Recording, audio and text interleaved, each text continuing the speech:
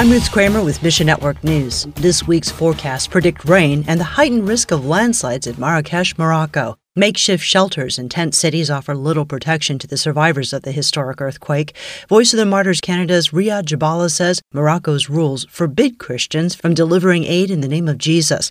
However, today's compassionate care could lead to gospel conversations later. Pray believers can connect with survivors who need to know God's love. Turning now to Ethiopia, a recent gospel gathering in Addis Ababa equipped Christian leaders to change their continent. Believers from more than 50 nations met for the annual Every Home for Christ conference.